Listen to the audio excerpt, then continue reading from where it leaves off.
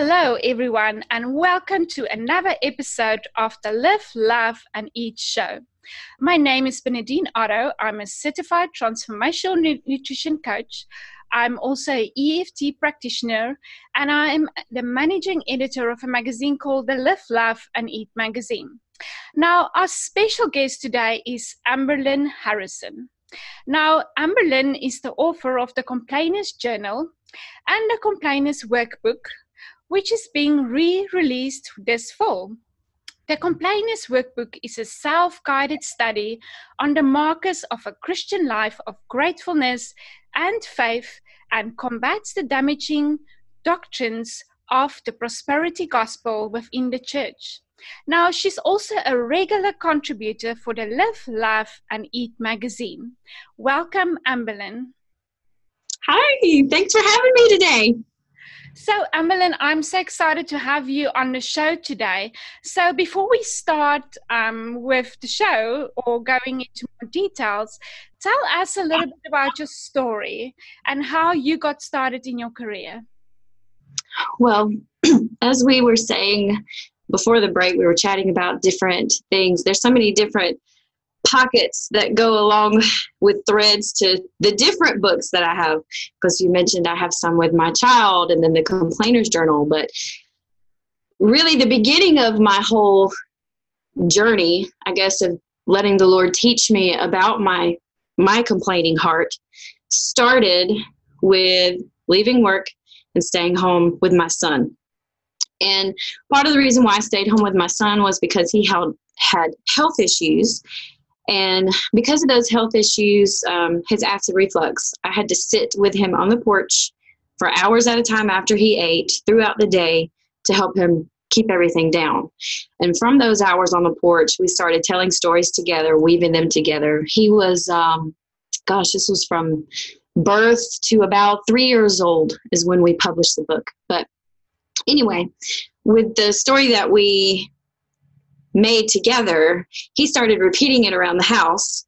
So I wrote it down. Then we drew pictures of it together and I put them in the binder. We read the binder all the time. It fell apart. So then I started to just play around online with self-publishing. And so that's how the first book I ever published, or he published with me. He made it with me. We made the illustrations, scrapbook style, out of things from outside and pictures of him. That's how I got my toe into the whole book business, I guess you could say. So that's the beginning of the story. Oh, that is wonderful. I mean, I read the first book. I think we featured it in the Live, Love, and Eat magazine, and I was astonished, at the book. It's a really, really great book. Can you tell us what is the name of the book that you and your son wrote together? It's called A Dark Woodsy Walk. So can people get that on Amazon? Yes, they can on Amazon.com. A Dark Woodsy Walk. I think it's actually called A Dark Woodsy Walk, The Big Pictures, because as I was learning how to publish, so I would get the product at the house and go, this is too small, but I've already published it. And then I'd go back and I'd say, I can't redo it. I have to redo the whole thing over again and republish it through Amazon. So A Dark Woodsy Walk itself is out of print. But if you put in A Dark Woodsy Walk, the big pictures, you get, I think it's closer to like an 8x10 book with nice big pictures in it.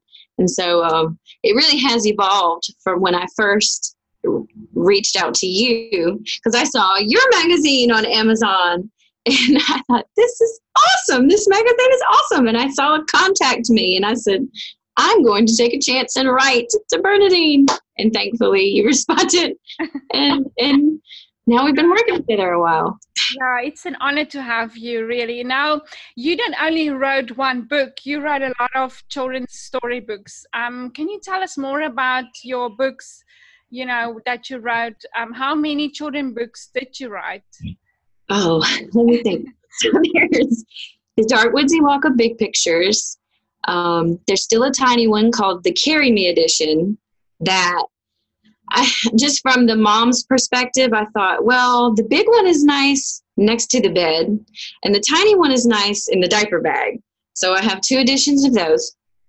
Then there's one called Can You Collect the Clouds? And it's really special to me as well.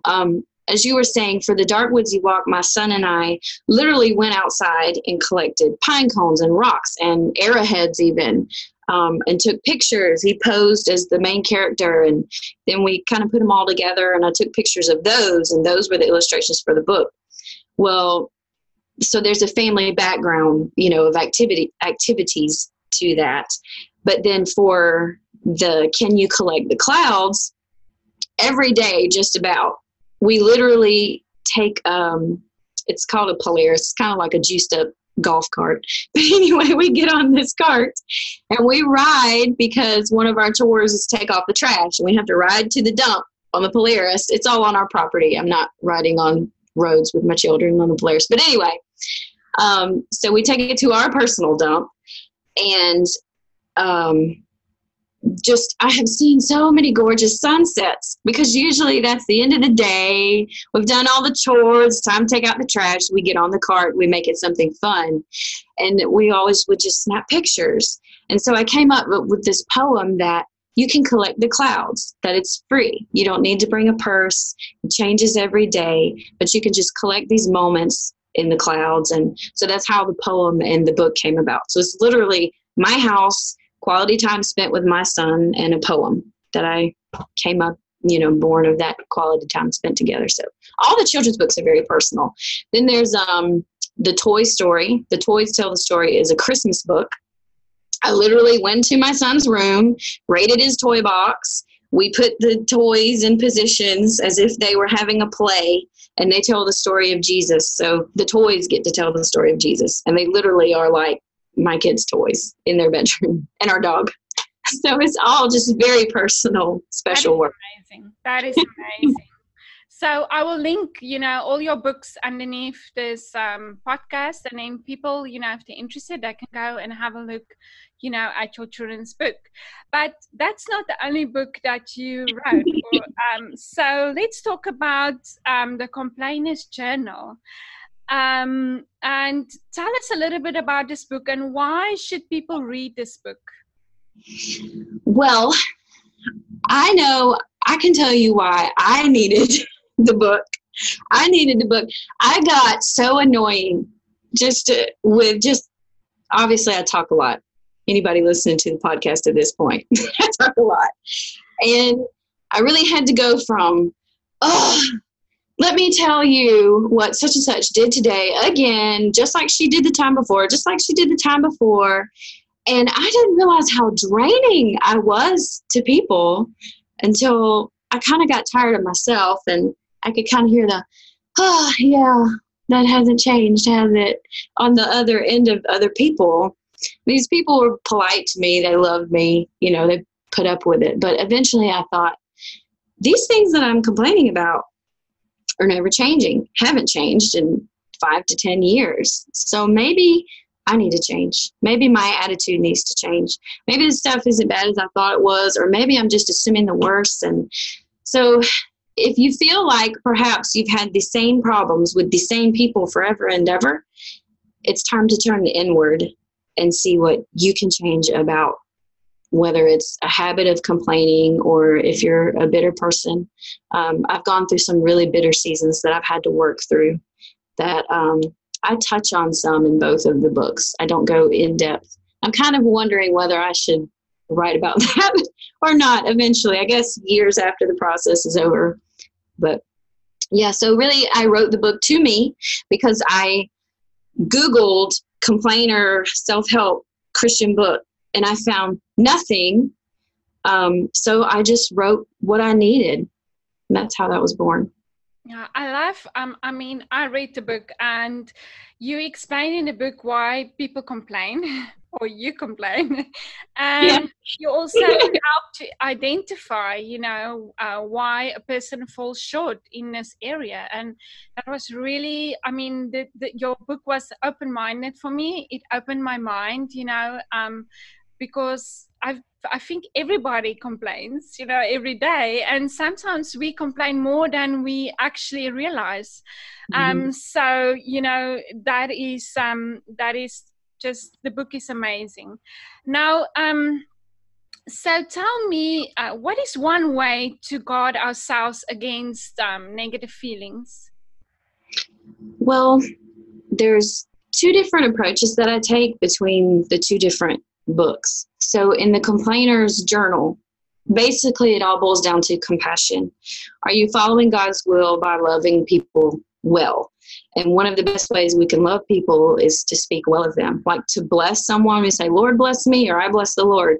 Blessing in that sense means to speak well of.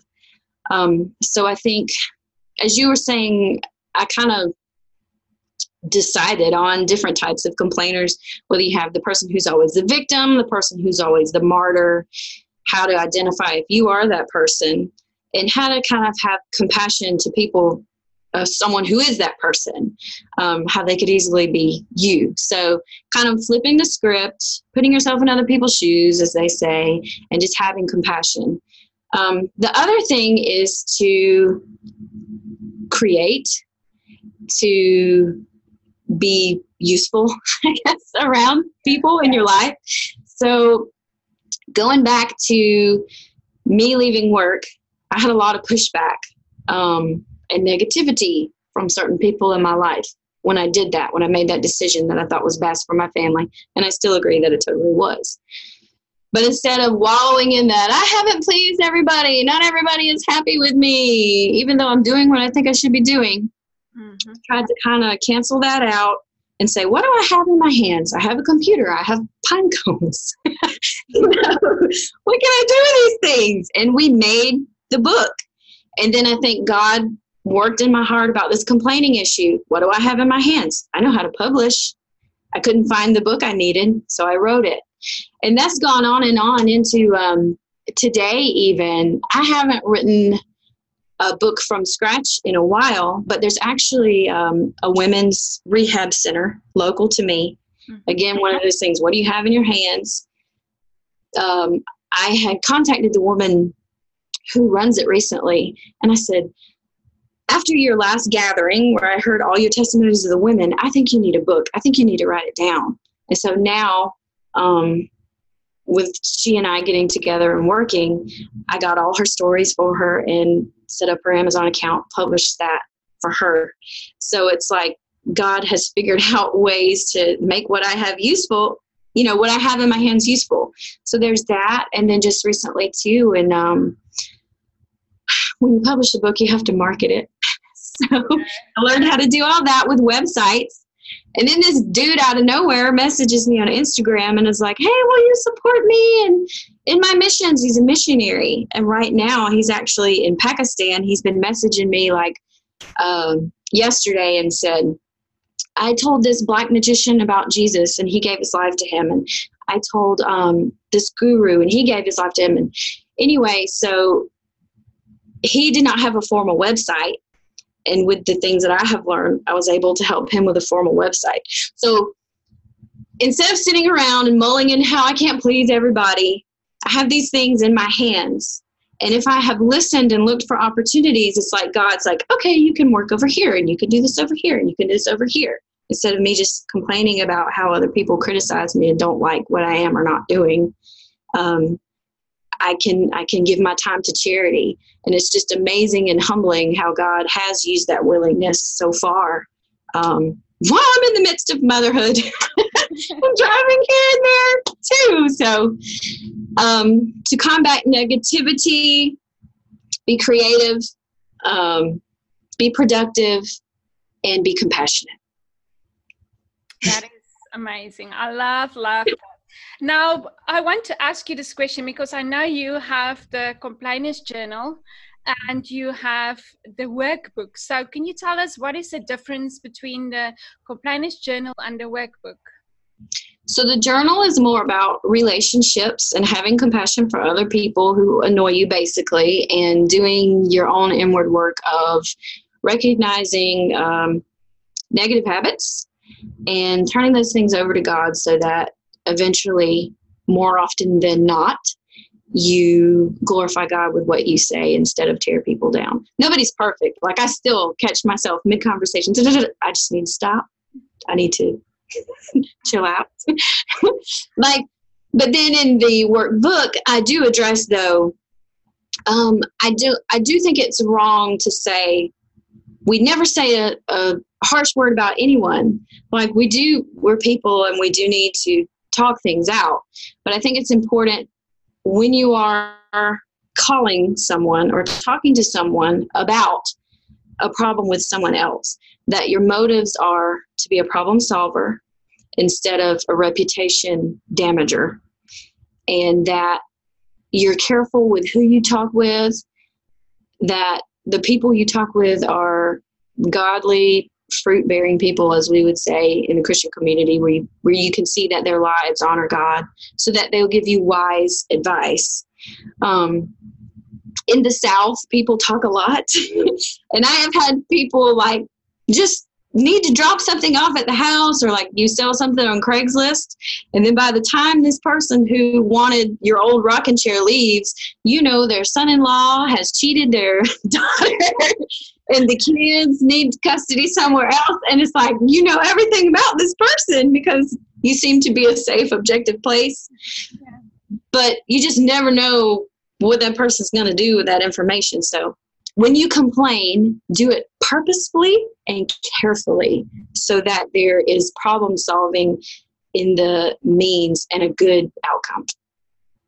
That is amazing. I just love this. Now, you said your complainers workbook is being re-released this fall.